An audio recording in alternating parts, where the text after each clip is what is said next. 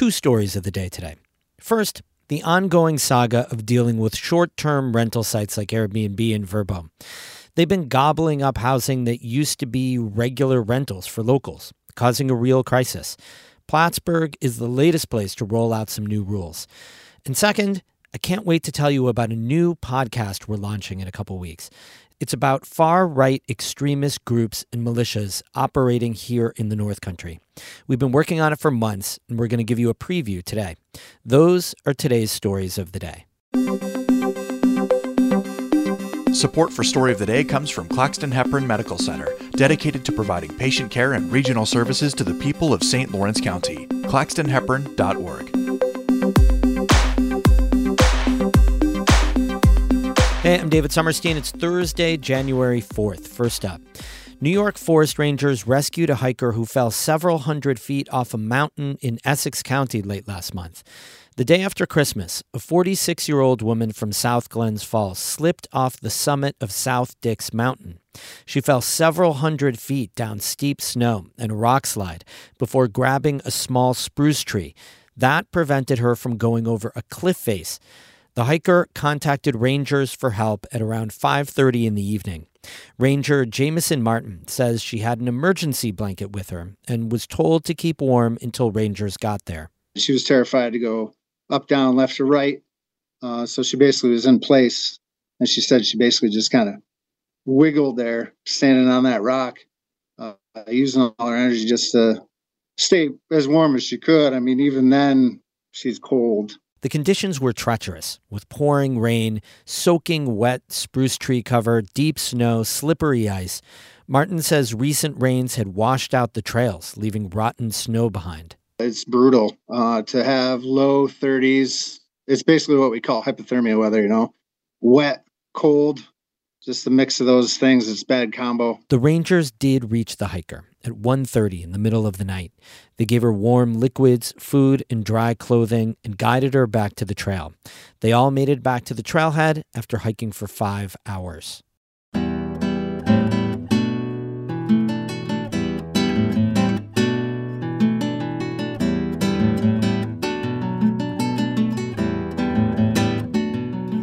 Story 1. North Country towns have been grappling with what to do about short-term rentals, whether to ban or allow them, how to balance local housing needs with potential revenue from tourists. That saga has been playing out in Plattsburgh over the last year, and it's culminated in a new law that requires STR owners to register their properties. Kara Chapman has details. Over the last year, city residents who do and do not support short-term rentals listed on websites like Airbnb and Vrbo have spoken out at council meetings. Opponents have called for a complete ban on STRs in residential areas. They've voiced concerns over safety, traffic, parking, noise, and, at a bigger level, housing. Matt Toloski of Ridgewood Drive spoke at a public hearing in December. He says an Airbnb on his street means one less residential home and a reduction to the city's housing supply. All right, it's disrupted the quality of life on my street. And if you multiply that times the many Airbnbs that will come down the road in the future, the facts speak for themselves. Airbnbs reduce residential life and residential housing in Plattsburgh. Supporters say it's not true that STRs don't benefit the city. They say the rentals contribute to tax and tourism revenue, and that they aren't the root cause of the city's housing shortage. Jessica Murnane co-owns the Airbnb Toloski was talking about. Here she is at a public meeting in September. To say that there's no benefit to our community by offering a comfortable housing environment to what I could describe as my personal favorite, transient, is not only outlandish, but it's just a lie. A couple of city councilors have said they'd support a ban on STRs, but Mayor Chris Rosenquist pushed for what he called a more balanced approach to both address the residents' concerns and benefit the city. In early December, he introduced a law to create a short-term rental registry. It requires those who operate the rentals to obtain annual permits starting March 1st. The law also includes certain space, safety, and parking standards for the rentals and makes them subject to inspections by the city. During a meeting last month, Ward 3 Councilor Elizabeth Gibbs expressed concerns over how the new registry would be enforced, how the code enforcement officer would know an STR is in operation, what to do if a property owner fails to allow an inspection or pay a fee. It's not that I don't support the idea of a short-term rental registry, but I'm concerned that it doesn't really have the enforcement that we want it to, And if it becomes a law that's difficult to enforce, I don't know if I can support it, I guess. Rosenquist says concerns over enforcing the short-term rental registry are no different than what the city already deals with when it has to enforce codes for other types of rental properties. That's not a hurdle, nor should it be a hurdle, to put something in place, which there's nothing in place right now. So the alternative is do nothing or do a little bit of something and start to chip away at a regular solution that makes sense for everybody. The law creating the STR registry ultimately passed 4 votes to 2. The no votes were Gibbs and Ward 1 Councillor Julie Bond, who'd previously expressed support for a ban. The council also passed a law creating a vacant building registry. That'll require owners to register buildings when they become vacant. They'll also have to submit plans to secure, demolish, or rehabilitate them. Like the STR registry, it goes into effect March 1st. Kara Chapman, North Country Public Radio, Plattsburgh City Hall. Now, story 2. We've been working for months on an investigative podcast that tries to get to the bottom of far-right anti-government activity here in our region and the threat it poses to democracy. The podcast is called If All Else Fails. And right now, I'm so psyched to give you a sneak preview. You ready? Let's roll the tape. Yes, hello. I'll leave a message for Zach Hirsch.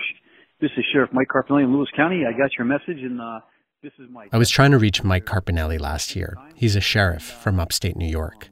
We were working on a story about him. We'd emailed, and Carpinelli called us back the same day. And we'll talk, and then I'll decide what we can do. Appreciate you reaching out to me.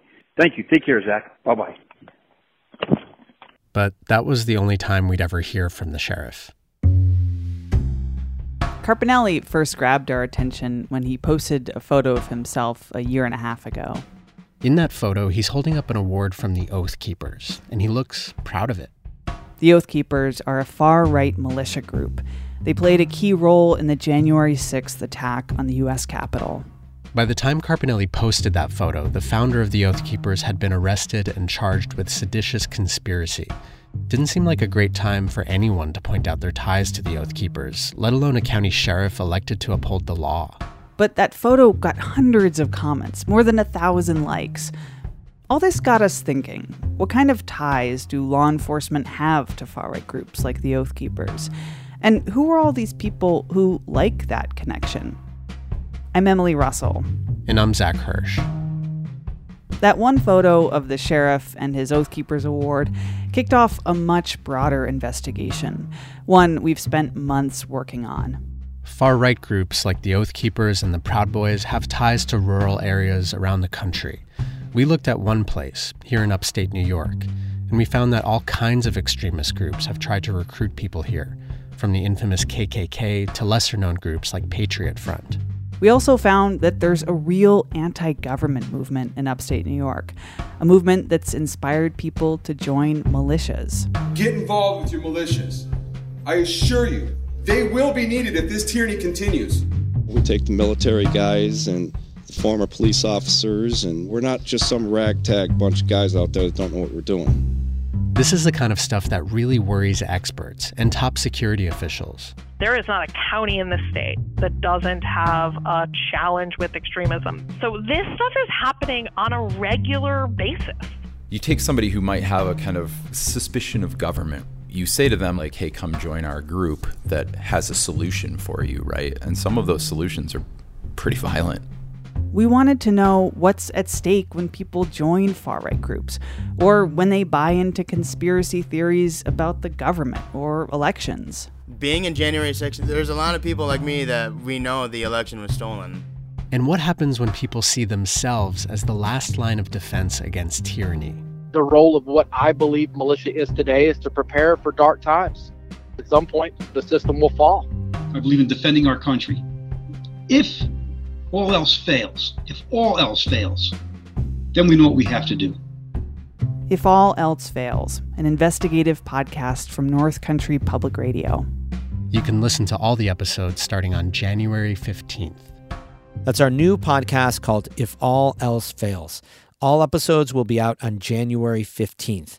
You can subscribe now wherever you get your podcasts. Oh, and while you're there, you might as well subscribe to the Story of the Day podcast as well, if you haven't already. Just saying. Music today by Danny Thomas of Canton and Oscar Sarmiento of Potsdam. I'm David Summerstein, North Country Public Radio.